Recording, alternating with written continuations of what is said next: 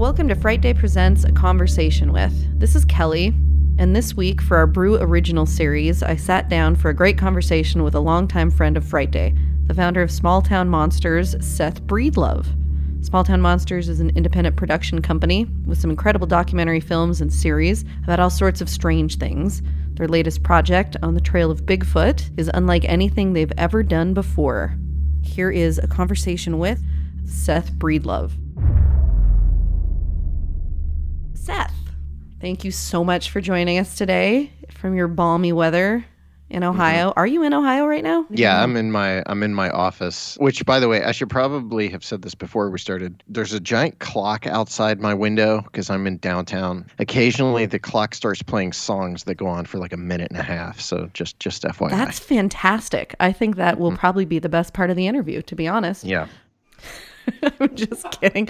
Seth, we've known you for a while and we love what you do with Small Town Monsters. But for those of our listeners who do not know all about Small Town Monsters, can you give us a little bit of background? You're a bit of an interesting perspective because in simple terms, you're a bit more of a skeptic. So Small Town Monsters is an independent production company that makes films and episodic content focused on like urban legends, folktale, folklore, cryptozoology, ufology, supernatural stories centered around rural communities around the country. We've been doing this for almost 5 years this summer. Wow. And it is entirely independent. We fund everything we do each year through a Kickstarter campaign that runs at the beginning of the year, and then that funds everything that we do throughout the year. Our projects are available on multiple platforms like Amazon Prime and that kind of thing. And yeah, I'm skeptical. I don't refer to myself as a skeptic. I know, but no skeptics do, so that makes sense. Right. And obviously that's the perspective of a hardcore believer like myself. One of my favorite things about your most recent series, On the Trail of Bigfoot, is your skeptic shell seems to be falling away a bit. More on that to come. Tell us, why were you so interested in this idea of cryptids, small town monsters to begin with? I have this defect in me where when I get into a subject of any kind, I can't just be an observer. I have to be a participant.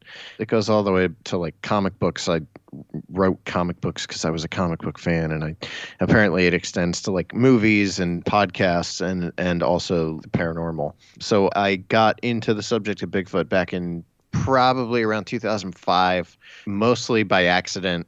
But after kind of, gaining a modest interest in the subject, I was actually turned on to a lady that lived in the town I had grown up in who had supposedly been having like Bigfoot encounters for like 2 decades down in Bolivar, where I grew up, Bolivar, Ohio.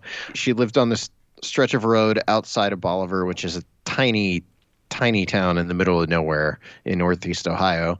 She lived back on this back road and claimed that her and her children had been seeing Bigfoot for quite some time, and that they just basically accepted that these things were real and that they were there. Like it was way beyond any Bigfoot stories I was aware of. Like her kids backed her up on everything, and they would claim that they followed these things on horseback in the woods and that they knew they lived in the caves behind their house.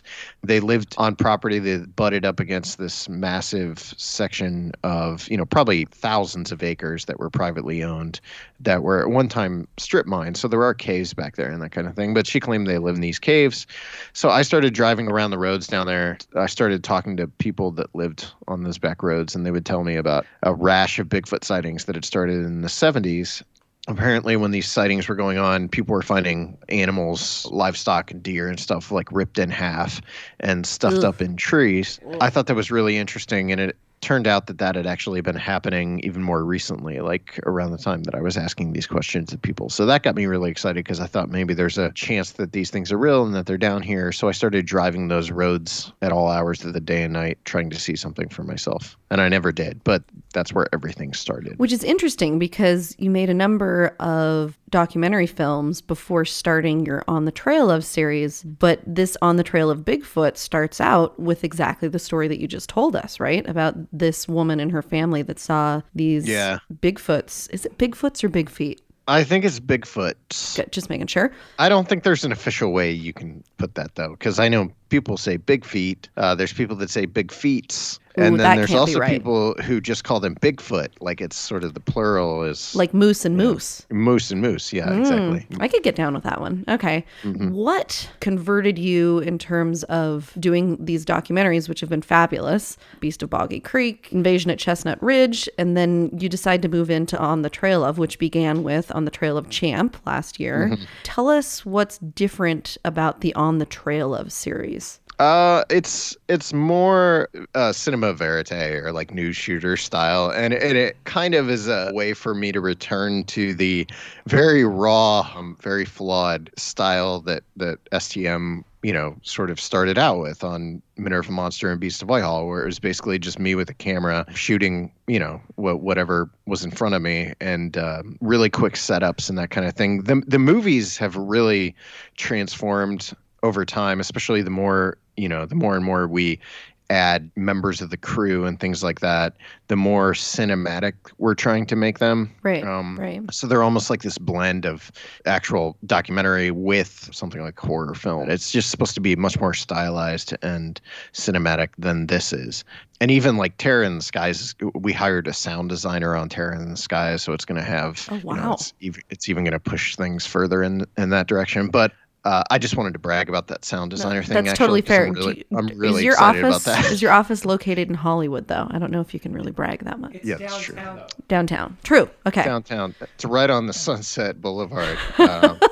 On the Trail of is just supposed to be much more about, making what we can with what we have and telling the best story, and also doing it in an episodic fashion and opening it up, to a much larger story structure than like our films, which are usually just over an hour. On the Trail of Bigfoot is close to 3 hours long, so it's basically the length of like 2 or possibly 3, probably 3 movies. I keep saying, like, one of the cool things about On the Trail of is I think when people look back and are able to sort of watch each quote unquote season of it, you're going to see it sort of morph over time and find its own footing and become whatever it ends up being. I don't even think it's there yet. Like, it's still evolving, but you'll actually be able to kind of track all that back to Alexander Petakov's On the Trail of Champ, because Alexander made On the Trail of Champ completely alone. He went out, shot the whole thing himself. Right. I thought that was really cool. And actually, you and I might have even talked about that at one point, like how I thought that was such an interesting approach. Yeah, and that was what I did with this one. I basically decided I'm going to do this myself. The big difference is Alexander was able to just go to Lake Champlain and shoot, in that one geographical region, and I was all over the U.S. Yeah, Champ doesn't get around nearly as much as Bigfoot. No, so this was shot in like 14 different states, at least 14 different, 22 people interviewed, multiple groups that we were out with in locations all over the U.S.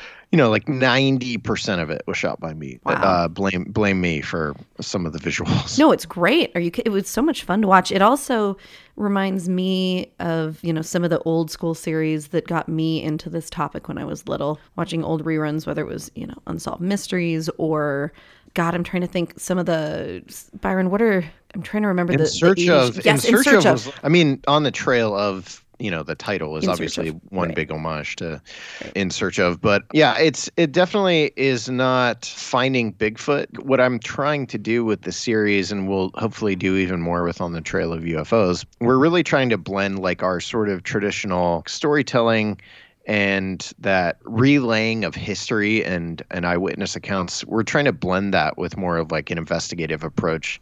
So it's not necessarily like us out in the woods doing tree knocks trying to find a Bigfoot, but we do obviously integrate that sort of stuff into the series. And going forward, On the Trail of will become more than just miniseries. There's like we just launched the new website. It looks great, by the way. I was just checking it out yesterday. Oh, cool. Yeah. And then there's also On the Trail of .tv, which is like the hub for On the Trail of itself. But on the Small Town Monsters page, there's like I don't know what she has it labeled as right now. I think it's like fan page or something, but we're going to launch like a members only section of the website. Ooh. It will include like group chats and Q&As. And then one of the things that we're going to start doing when we get into filming on the Trail of UFOs is live investigations, or like you basically be a part of us out in the field shooting for on the Trail of UFOs, and my hopefully, like I always wanted STM to be much more than like here's a couple movies each year and here's a miniseries. Like we always wanted to be, more than just that. So this will be a step in that direction to actually start doing like live content. Super interactive. That sounds fabulous. And what's the timing looking like on that? Any idea? We should be starting to shoot that in May, but it's going to be different from like On the Trail of Bigfoot because Shannon LeGros is going to be like our lead in that series, and probably Adam Dugan as well. But Shannon's definitely going to be the storyteller rather than me, because I really hate putting myself in front of the camera. So because of that, it'll somewhat be focused around her schedule and when we can do it. And obviously it's still very micro budget, so we'll have to organize probably 4 or 5 trips that will be about a week long each, that'll take place over the course of the next like year. And then Zach Palmisano, who shoots our movies, is actually going to be editing On the Trail of UFOs rather than me. So I'll be shooting it, and then Zach will be editing it. Ooh, are you guys coming to Montana to investigate the Great Falls Air Force Base situation? The stalking the herd and all that is on the list. Okay. So at some point, I would hope that we get out to Montana. I just am not sure. I'm not 100% sure when we're shooting because of Momo. Momo kicks off in May. Momo is going to be very different, not to completely change the subject, but like Momo is going to be very different from what our other movies are. So it's much more centered around the narrative side of things rather than the documentary side of things. So there's like a series of actual like film shoots we're doing for Momo. And I know the first week in May, there's 2 huge shoots basically. Gotcha. And then we go into actually going to Louisiana, Missouri, and shooting the Momo like principal photography. Then we come back, and then there's a series of shoots that'll take place over the back half of that month as well. Oh my gosh. Wow. Well, Byron really wants me to ask you about the connection between the Momo challenge and the Momo monster, but I'm not going to do that, Seth, just for the record. I have something planned. You should. For that. Freaking ride that train. That's ridiculous. Yeah. That woman does have a very creepy face. And the fact that her boobs morph into chicken legs is also very creepy to me. Yeah. Yeah. So this is great. Watching the whole series, I loved that you just touched on this too, but On the Trail of Bigfoot covers a whole bunch of different perspectives. It's not necessarily one narrative that it's trying to, essentially take a viewer through as a documentary might be. This is presenting a lot of different angles. One of the most interesting aspects of the whole Bigfoot situation to me has always been the camp of, okay, this is a physical creature versus the camp of it's an interdimensional being. And we're just going to ignore the camp that doesn't think they exist because they don't count. So physical ape versus interdimensional being. You guys talked a little bit about both. Tell me what your thoughts are on those 2 perspectives coming out of all of the research you've done. Yeah, I mean, for me, the series is literally supposed to take you through the entire history of the subject through those first 3 episodes, which are subtitled The Legend, and then episodes 4 through 6 are subtitled The Search. And in episode 4, I think we really get into like, the hypotheses for what Bigfoot might be. And, obviously we can't honestly do a documentary about all those different viewpoints without at least exploring that subject in some context. So we go into, the idea that people have that Bigfoot comes out of UFOs. Portals. Don't forget the portals. Portals. And then, that it's some sort of interdimensional being or it's an alien and all that kind of stuff. Obviously I've already had some negative feedback come at me from that the fact that we even gave a voice to that. But, like at the end of the day, my job is to document the subject and to just leave one theory out of it because I don't agree with it would be disingenuous as a documentarian. But yeah, I mean, personally, no, it's a freaking ape if it exists. Okay. That's kind of what I figured you were going to. And honestly, that's one of the things you and I can probably agree on is I'm much more in the physical camp. Although listening to some of the people talk on the Trail of Bigfoot gave me a little bit different perspective. For example, I think Stan Gordon at one point says, I hate to admit it, but this does seem like a viable possibility. And I think watching people that are researchers of different topics and high strangeness kind of arrive at that possibility almost begrudgingly does give it a little bit of credibility, because there are a lot of weird things people have seen that would be the only feasible explanation that we have in our wheelhouse right now, at least. Yeah, I mean, I think after years of being out in the field investigating Bigfoot sightings, taking sighting reports, and maybe even spending time out in the woods like, the guys in the Olympic Project or the Night Stalkers do, I think that is a common conclusion for some people to arrive at, because they've essentially spent their life in pursuit of something that they never find. And rather than believe, okay, well, maybe, this is just an incredibly intelligent ape, they instead go to a place where, well, maybe it's going into and out of portals. The problem I have with, the more out there paranormal Bigfoot theories is that It is a very small, tiny chunk of the reports that actually contain those elements, like sighting reports that contain those paranormal elements. And that is something that people that do promote the paranormal hypothesis, that's something they kind of brush over. They like to find those reports, and then that's what they sort of echo over and over again is, well, you have this report here where tracks disappear into nothing, and you have this report of a Bigfoot coming out of a UFO. But they kind of gloss over the fact that it's a tiny percentage of tiny percentage of reports. Yeah. I don't know. I always come back to what Don Keating says in the series when I asked him, like, how many reports in like 30 years of taking Bigfoot reports, how many did you take that actually contain some sort of, paranormal element? And he said none. Right. I mean, and he took sighting reports for decades and investigated that kind of stuff and never took a single report himself. I'm not saying they don't exist and that they aren't out there, because obviously I made Invasion on the Chestnut Ridge and I'm aware that these things exist. I just think it's a much smaller number than people like to assume. And that's not to say that I get angry at people who push that theory or who believe that is, the most viable theory, because frankly, I love the stories regardless. Oh, yeah. So for me, it's just, if you're asking me like my own personal opinion, I think if it exists, it's an ape. Okay, well, I'm going to push you harder on the if it exists in a minute. But as you said, you've been interviewing people and in the field for years. What is the most credible story, or who is the most credible witness that you've encountered? And not to say that the other people you interview and on the trail of are not credible, but who stands out as like, okay, this is the gold standard? Are we talking specifically Bigfoot? Yes. It's probably Terry Sutton. Okay. Who we interviewed in Boggy Creek Monster. He was like a teenager, and he saw a Bigfoot beside a pond behind his house. Yeah. I always come back to Terry Sutton. I mean, obviously the Catons from Minerva Monster are a personal favorite of mine.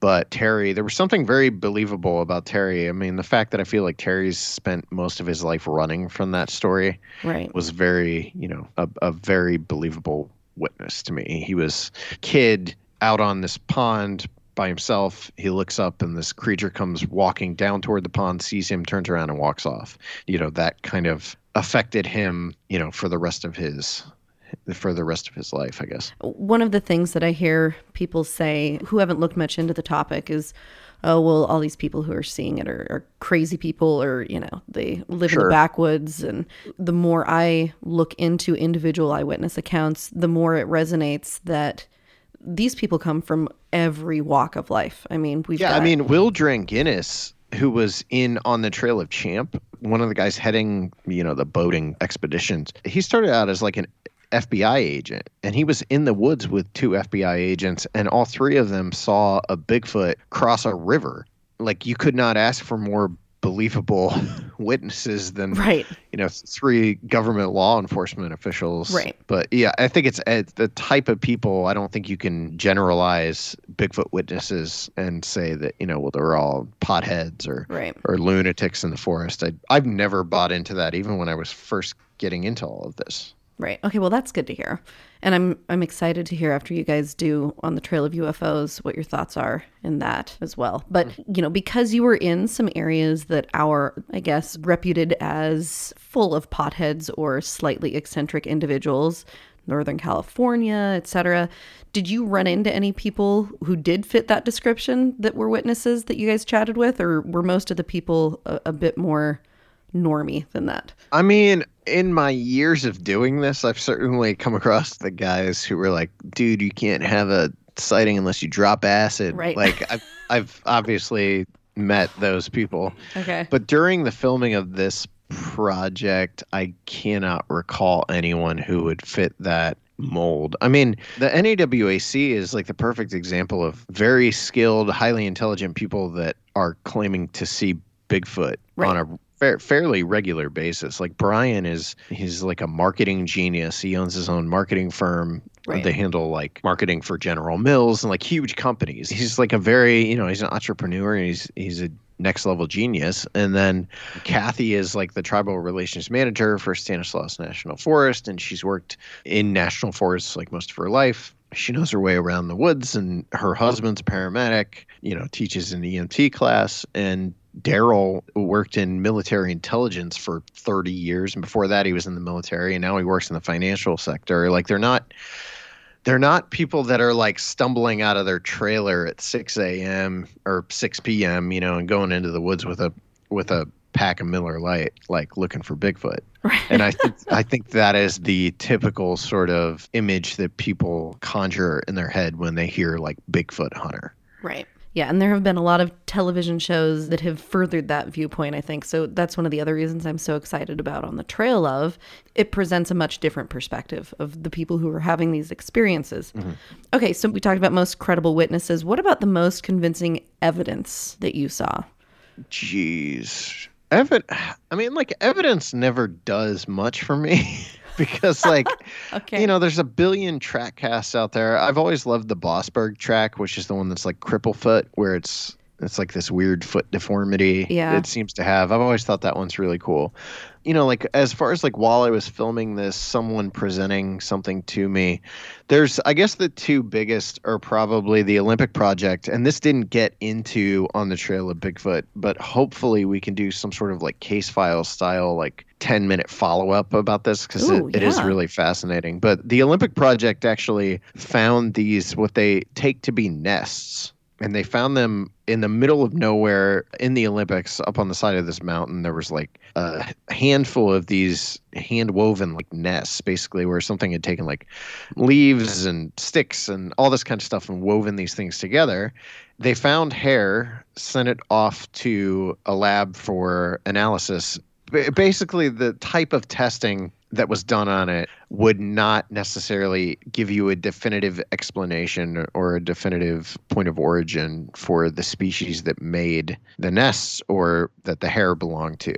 This was focused on in that podcast. There was a podcast series called, I think, Wild Thing. I haven't listened to it yet. Yeah, actually, somebody sent me that to listen to, and I haven't had a chance to listen to it yet, but I really need to. Yeah, the final episode, they go into the analysis on the hair, and they basically debunk it. But the problem is, from talking to members of the Olympic Project, they do not actually believe that what came back is a debunking of the evidence, and they actually believe that it furthers the idea that this could be from an unknown ape.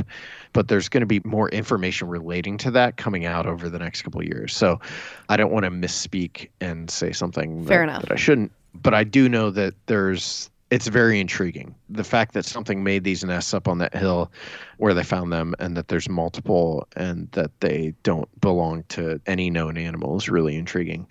And then I guess the other would be like the Tag 7 from the NAWAC, which was, we'll probably be talking about Area X, but a real quick setup for right now before we go into talking about Area X is that there's a group called the North American Wood Ape Conservancy. They operate solely in this place called Area X, which is a good chunk of property inside of the Ouachita National Forest.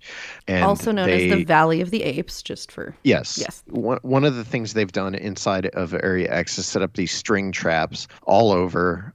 For the most part, they're there just to kind of check on height of these things, or like try to figure out which directions they're moving and things like that. But they did use the string traps to sort of hold one of these wire transmitters, basically, that they had attached to essentially like a burr that sticks to an animal, except it was coated in some sort of epoxy or something like that can only catch onto fur. So the most common thing I get asked is like, well, how did they know it wasn't a bird? It will not affix itself to feathers. So it has to be fur. The idea of like a squirrel running off with this are probably pretty slim. The traps are pretty thin. A squirrel's not going to make it across one of them. And also the fact that they tracked, so something picks up this transmitter at one point and proceeds to carry it around the valley for like 5 or 6 months in about an 80-mile radius around the valley and even up into the mountains. And in fact, what's really crazy is at one point it was like directly behind Alton Higgins' cabin, because his cabin is like 12 miles away from Area X, but it's a two and a half hour drive to get to Area X from his cabin 12 miles away. Wow. Yeah, but something actually came up behind the cabin while this transmitter was on it. Some people have said, well, maybe it's a bear.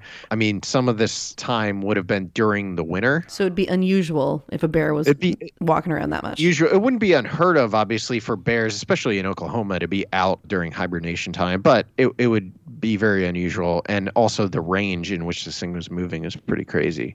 So yeah, that's the other thing that is very curious. And they did manage, after this thing dropped the transmitter, they did manage to find the transmitter. So I don't know if there's plans. I'm assuming there's plans to try and, get the DNA off of it if there's any. But and that was a while ago, right?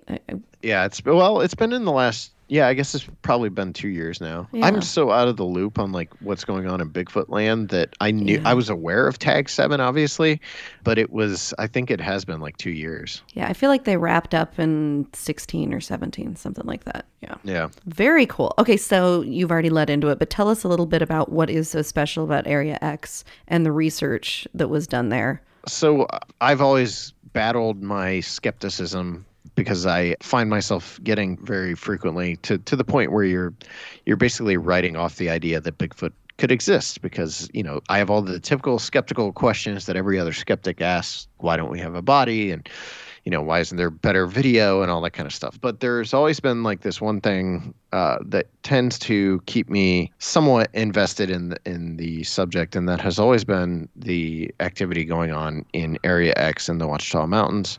I learned about the Ouachitas and about Area X through Brian Brown, who used to host the Bigfoot Show, which was a hilarious podcast. And I think you can still listen to their backlog of shows, but it was like a very funny show that occasionally got more real about the Bigfoot subject than probably any other form of entertainment. Like that was the first time I can really remember, listening to that show and Brian recounting what was going on in Area X was the first time I think I ever really looked at what these things would be like, how they would function, how they would behave if they were real. I think up until I listened to Brian talk about it, it was always just like kind of a modern myth or something like that. Okay. So anyway, Brian was operating out of Area X. He's in the NAWAC, the North American Wood Ape Conservancy. And I'd been hitting him up for like 4 years to go into Area X. One of the reasons I wanted to go in so bad is because they've had such a wide range of documented, activity, everything from like rock throwing to obviously all the different noises you hear when you're like a Bigfoot hunter and you're looking for Bigfoot in the woods. And then sightings, like many of the people that have been in there in Area X have had sightings. So I really wanted to document the activity that was going on inside Area X. And so, after 4 years of asking Brian if I could make something, some sort of documentary about it, they agreed to let me do an episode of On the Trail of Bigfoot inside Area X. So last June, I actually went in there with Adam Dugan for 2.5 days that we were in there. That's it. Like we weren't in there very long. That time of year. So I was going to ask about that. I wasn't sure when you guys were in there. So it was June. Are there different times a year that they have seen increases in activity? Like was that a high point typically or? I mean, I think any time from like June to early September is pretty active. I do know once the leaf canopy starts coming down or coming in, depending on when you're in there, there's less activity. So like during the fall, there's usually not as much going on. Interesting. Like I went in June because I had a window where I could shoot. Like take a couple days and go in there and shoot. And it just happened to be in June. It turned out to be probably the most miserable time I could have gone because of the heat and I had migraines the whole time. Oh, God. But we had a lot of really cool You stuff got to get those happen. migraines handled, man. I was going to say, you guys have experienced me with my... That's awful. With my headaches, yeah. Man. Yeah, being in the field with a migraine just sounds like a freaking nightmare to me. It was not fun. And I mean, that was why I was so frustrated when what happened on the last night happened, was I was actually like just falling asleep with a migraine when that stupid ape threw the rock at the roof of the hooch and woke me up. Which, hold on just a second. Did you hear what he just said, Byron? Did you hear that? Yeah. He is admitting that he actually had an experience where an ape-like creature in the woods threw a rock at the building he was in.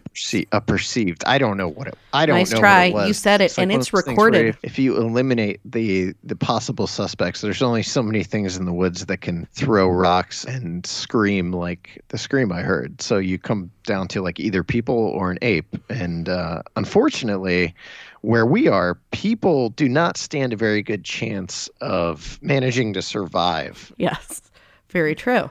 That's a perfect lead into what I really want to ask about, which is, okay, Seth, tell us about what you experienced, what was going through your head when you had these very personal experiences in the show, whether your opinion in that moment has changed since. So there were multiple things that happened. A bunch that obviously isn't even going to make it into the episode because there was activity almost instantly from the time we got in there. There's a scene in episode 5 where Daryl's on the walkie-talkie, like radioing in that he's scoping in a Bigfoot, like he's looking at a Bigfoot through his rifle scope.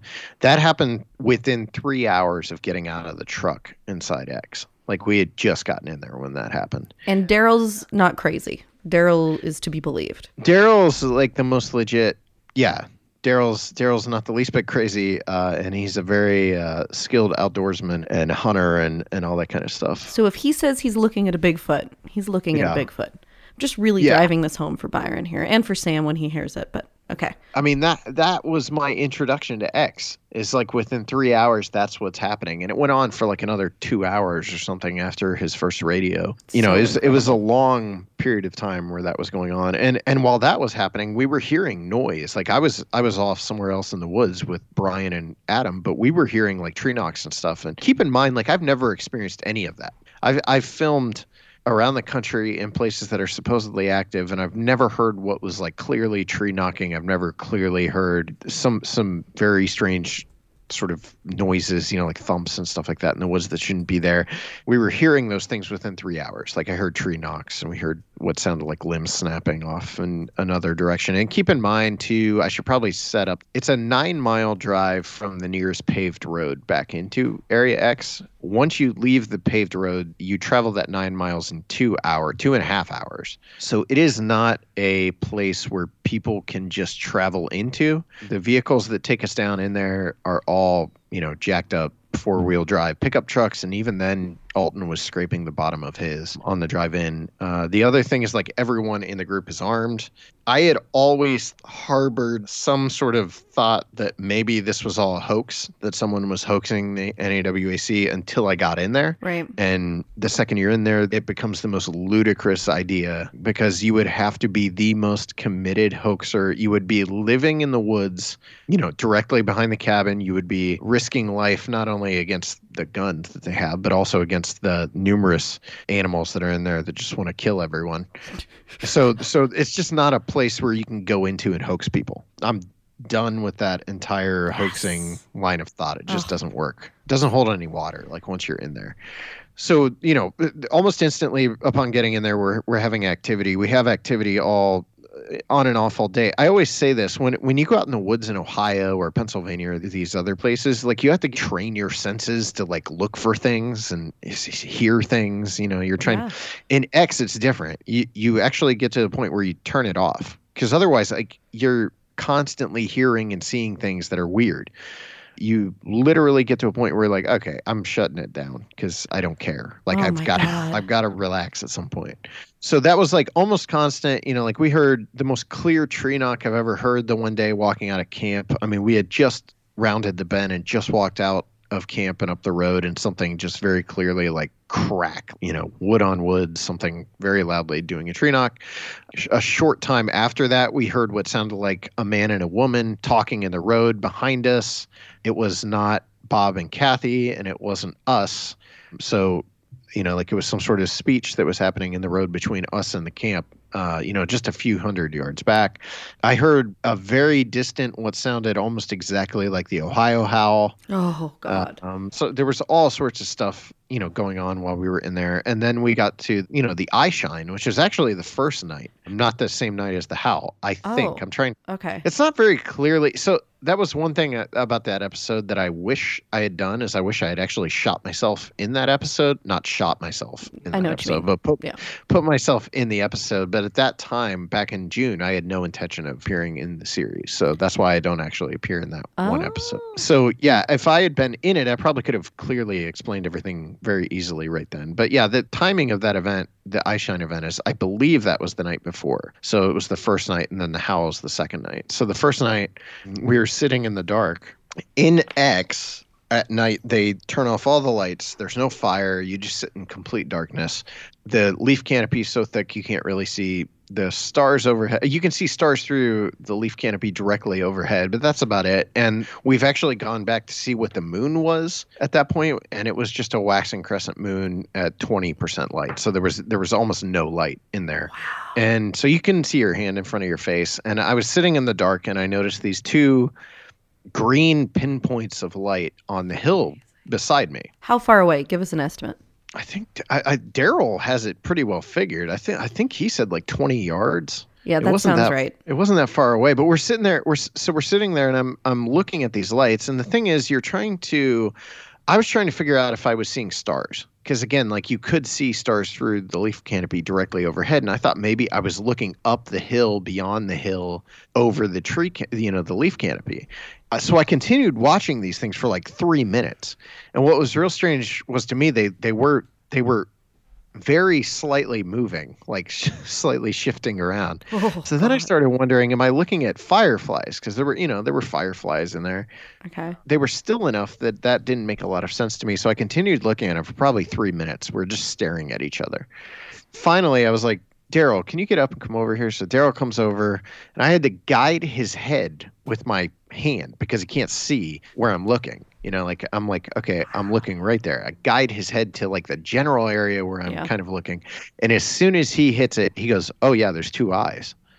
God, and so for some reason, like Brian freaked out and turned his light on. And as soon as he turned his light on, those eyes went sideways across the hill while still staring at us, which is one of the creepiest things I've ever seen. Like there was no bobbing up and down, running, or noise. They just moved sideways across the hill while still looking at us, and they were gone. Right. That was the first night. Like there's any number of things that could have been, obviously. Really, like what? But they know that there was a mountain lion on that hill. I do not believe mountain lions have green eye shine. I could be wrong. I know deer have green eye shine. The problem with the eye shine thing is that there was no light. Like there's no light. There's nothing. Right. There's no light for this thing to be reflecting. That's what's so strange about it. Right. Which you have to admit sounds a little paranormally.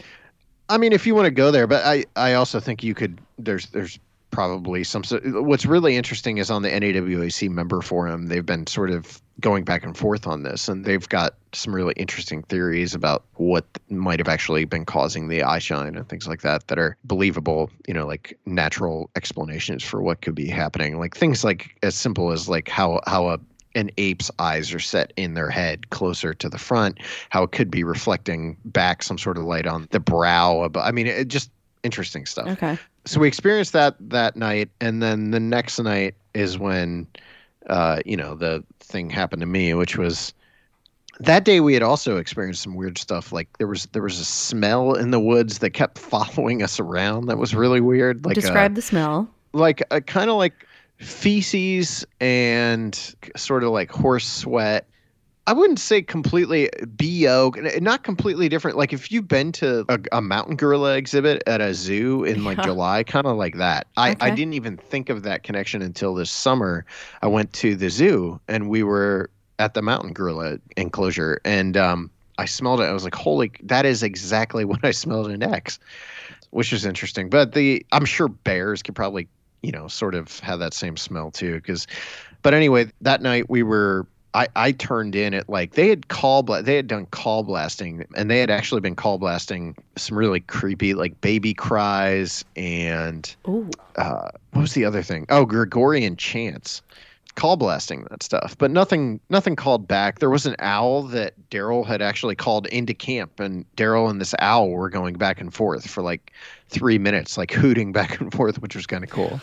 But by like 1 o'clock, I was exhausted, and we had to leave the next morning. I had to get to Nashville because I actually had to do like a podcast interview that night, and I had a meeting with Adam Wingard that I had to be a part of. So I was trying to get to Nashville the next day. Plus, I'd had this migraine for like 3 straight days, and I really couldn't wait to get out of there and get back into air conditioning.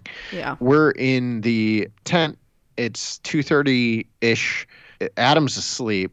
I was just falling asleep, and I had just started to drift off when like this very clear like rock smashed into the metal roof of what they call the hooch, which is like one of those metal outbuildings, like a garage that you assemble. They call it the hooch. It's where they keep all the supplies and stuff. So this sounded like a gunshot, like it echoed around the valley. It was not a nut falling on a metal roof. It was an echo. It was like you heard a gun fired. And I sat straight up in bed. Adam sat straight up in bed. We looked at each other for a second, and then all of a sudden there was a really loud whoop. And the whoop sounded like an Apache war whoop from a John Wayne movie. Like I always, wow. For some reason, that's what I think of. It was not a typical animal noise. It was so powerful. Like it sounded like a person up on the hill beside our tent, 30, 40 yards away max. Probably actually up where the eye shine had been the night before. Wow. It was just like there was a very clear whoop, and then there was a pause. I either looked at Adam at that point and said, stuff's about to start, or I said it after the next thing happened. But then this really loud laughter started. And it was like, like when I say laughter, I mean like primate laughter. Like I can't imitate it. Adam does a great imitation of it. But the closest thing we were able to find to what we heard was gibbon, like how gibbons laugh. It was like that, but like much more powerful and loud.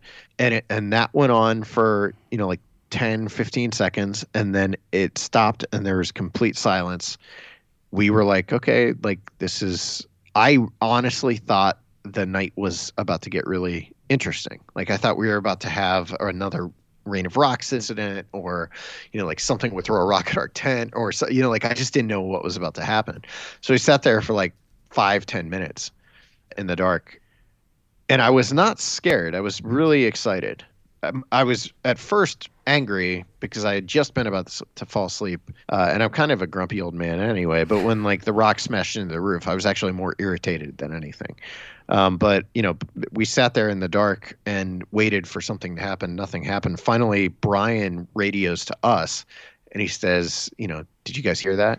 And I should probably mention our tent was, it wasn't far. It was like 15, 20 yards outside of base camp. But at night, when you can't see 5 feet beyond your, you can't even see 5 feet. When you can't see, like that 10, 15 yards becomes like a football field length. Like it feels like you were in the most dangerous position in the world. So like Brian's up at the cabin and he radios down, like, did you guys hear that? We said, yeah.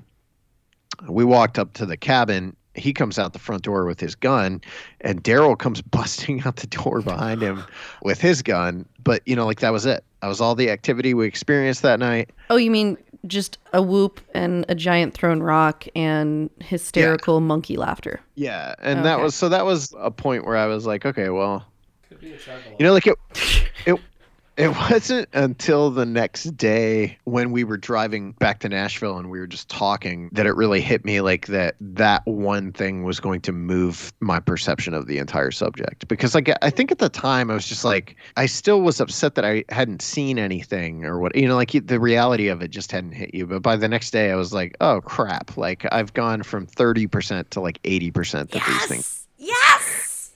So that's what I've been waiting for. Oh my God, I'm so excited.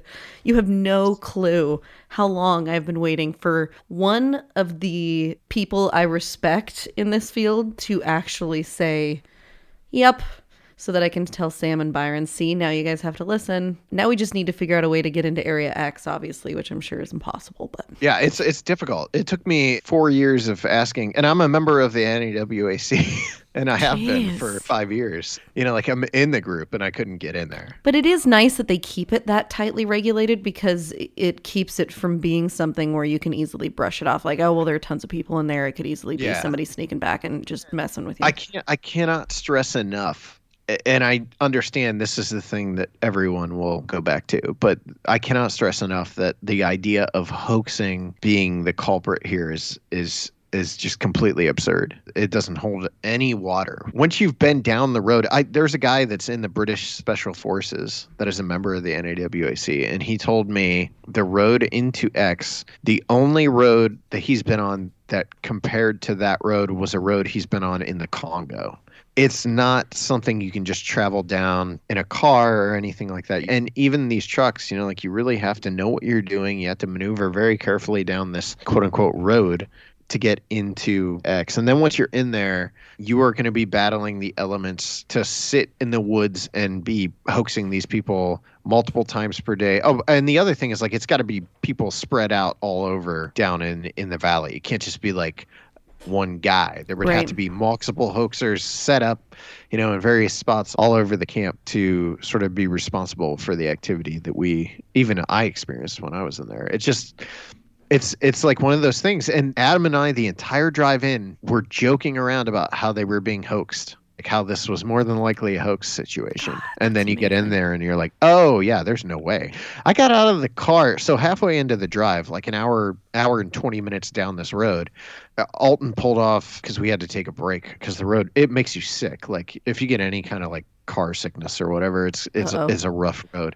Okay. We pull off to the side of the road and I get out of the truck, and the first thing I saw on this leaf dangling beside the truck was a black widow spider. Oh God. Okay, you didn't tell me that part. Now I'm actually scared. Oh, and what's really funny is no one believed me. I said, there's a black widow here. And Alton's like, I don't think they're in here. He's like, we've never seen a black widow.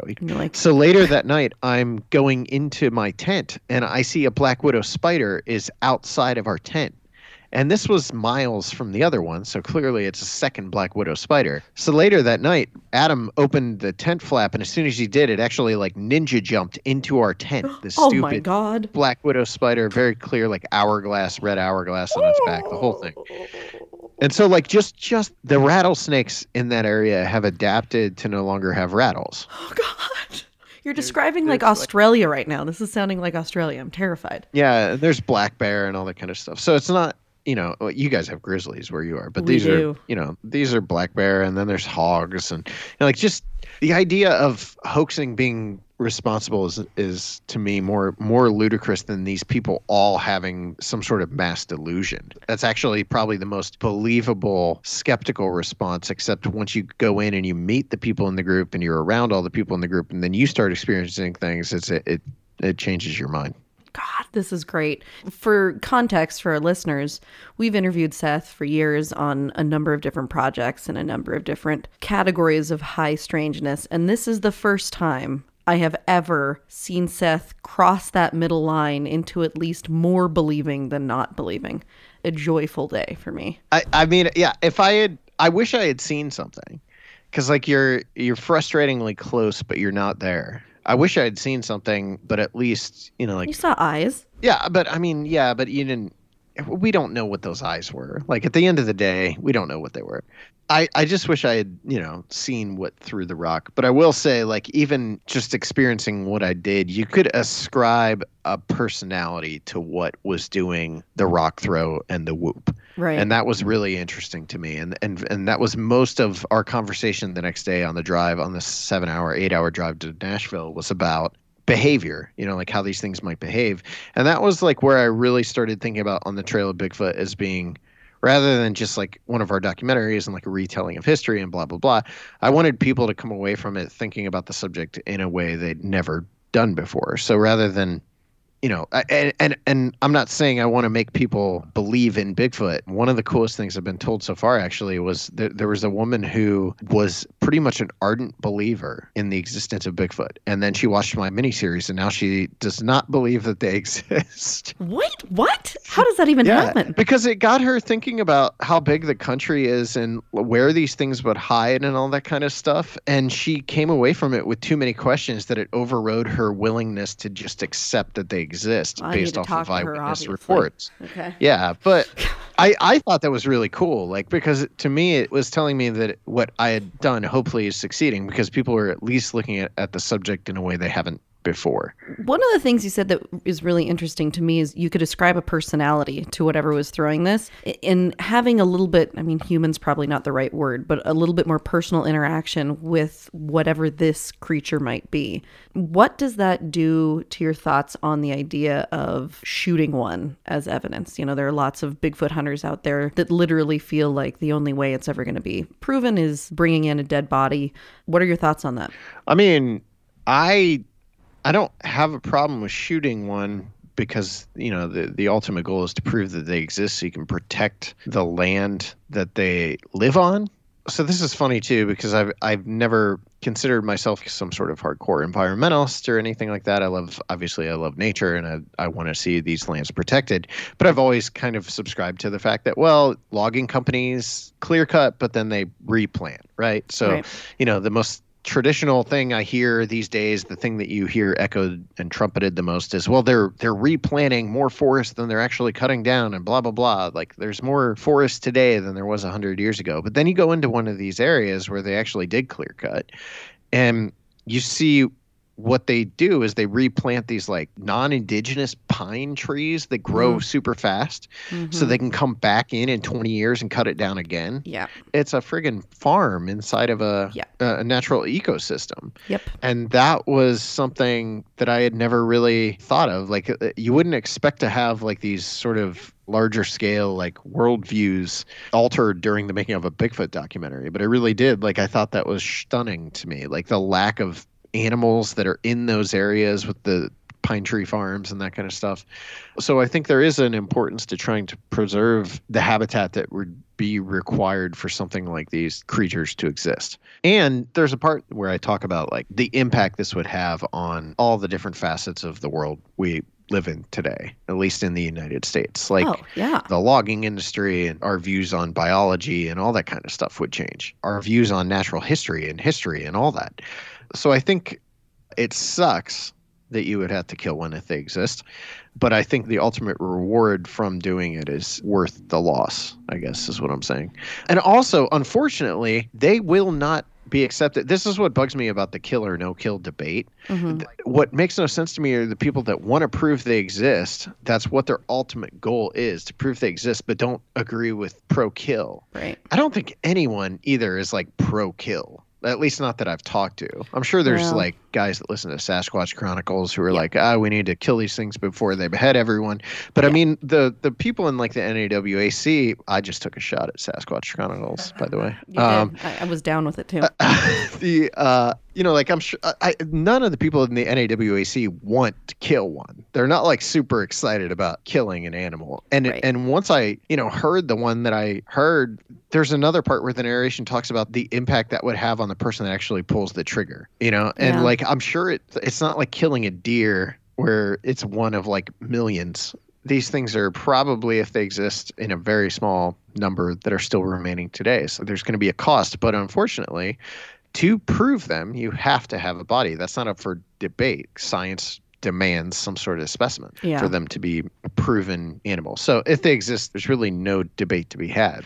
Now, people who don't care, and those people do exist, like people who don't care if we prove they're there, they know they're there, they just want to have an interaction with them. And that I can understand that point of view. Like, okay, I already know they exist. I don't care if you do prove them because I've experienced it and I know they're there. And I don't think they should be shot. I get that point of view. It's the people that are like intent on proving they exist that don't believe in killing one that make no sense. Like, you're not going to prove it through DNA or through a photo or video. It's not going to happen. Based on what you've seen, and now that you're a fellow believer... Boy...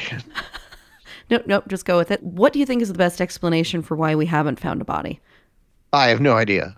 That's been the thing that has bothered me since I got into it. And people say, well, I mean, I know here in Ohio, the soil is really acidic and you can see a deer carcass disappear in like 2 weeks. Right. There's very few bear bodies found, carcasses found in the woods. Whether or not that explains how we haven't found a body after centuries of being here, like, no, I don't think that does explain it. You would think at some point one would get careless and die along a power line somewhere where someone would find it. Right. I have no idea. I still have as many, if not more, questions than I did when we started filming on the Trail of Bigfoot. Yeah, there's so many questions that will always remain, I guess, until somebody brings in a body. But to me, just hearing your stories and especially your own personal experiences, it's really incredible because I would love to have an experience like that, minus the Black Widow. I could deal with all the rest of it. I think hopefully people will listen to this and understand that there's a lot more going on than a person might try to brush off in hearing things like Sasquatch Chronicles. Yeah, you told us that On the Trail of UFOs is next. When is that going to be released? What's the timeline? We don't have a release schedule for that. It will be the biggest project we've ever attempted. I mean, On the Trail of Bigfoot is by far the biggest thing we've attempted up till now. But yeah, On the Trail of UFOs will be much bigger than that. Like the budget's going to be triple, I think, what On the Trail of Bigfoot was. So it's going to be 2020, but when in 2020, I'm not sure. I would assume midsummer or something like that. Like maybe it'll be the series that comes out between the Mothman Legacy and the Bell Witch. Like It would probably come in between those two, I'm assuming. Okay. It's definitely not going to be March like this one was. Okay. So I would assume it's going to be much later in the year, but we will not know until we get everything shot. That could go all the way until like December of this year. Oh, I'm so excited. And I'm sorry to do this to jump back, but there was one more question I really want to ask about the Bigfoot experiences, because obviously it's focused on American sightings. The people that were here before we were, American Indians, were you able to do much in terms of investigating and hearing some of the stories that came before? Because one of the things that stuck out about your personal experience is the vocalization and how it sounded almost like at least, a stereotypical Indian noise from an old Western movie. I wonder if there's some kind of a connection there, and if they have more explanations, or if you have been able to talk in your research for On the Trail of with any of the native peoples about that. I mean, other than, like Kathy goes into some of the Native American background in episode 1. Yeah. Other than that, no. Now, that's not to say I've had discussions with Native Americans about Bigfoot. Right. During the premiere of Beast of Whitehall, actually, a Native American man came up to me at the premiere and told me some really fascinating stuff about like prayer circles and Sasquatch women that get struck by lightning and all kinds of stuff. Whoa. So I'm aware of all that, and I've had discussions with Native Americans about these things. When it came to actually shooting On the Trail of Bigfoot, I did not get into that yet. And I say yet because there's so much to still explore with the subject that I would, as long as On the Trail of is successful enough, I would hope that at some point we could do On the Trail of Sasquatch or On the Trail of Bigfoot 2 or whatever it ends up being called, where we would hopefully get to go back and, explore like Ruby Creek, because that's one of my favorite Bigfoot stories, Native American lore and stuff pertaining to Bigfoot in a greater context. I think the Native American section of episode 1 is like 5 minutes. It's a tiny, it's probably not even that long. It's a very short period of time. And I think, like you said, it's just a whole different tangent to go down. But I've also heard in some of the research I've done that, some of the native peoples aren't necessarily jumping up and down to talk about it because there may be reasons that, they have kept that information quiet for a long time. There could be some type of a protective sense for these creatures that they feel. I've heard a couple of people discuss that, which I think is an interesting thing to think about too. Yep. Gosh, this is so amazing. It's an important day. I cannot wait to call Sam. I'm especially going to use the British Special Forces story because that's going to sell him. Anybody in the Special Forces he'll listen to, so this is great. Yeah, so we've got, let's see, this comes out on March 29th. Is that right, Seth? March 29th. Real quick, it's already available for like pre-order on DVD. It will be available on Vimeo On Demand and VidiSpace as the actual 6-episode episodic miniseries. On Amazon, It is being released as 2 individual movies where we basically edit the first 3 episodes into a movie called On the Trail of Bigfoot, The Legend. Movie number 2 is On the Trail of Bigfoot, The Search, which is episodes 4 through 6. They're not edited in any special way to make them into a movie. It's basically just like they're cutting from one episode into the next. So it's almost like watching the episodes back to back to back. Okay. The main reason we did that is we have not had great deal of luck with episodic content on Amazon.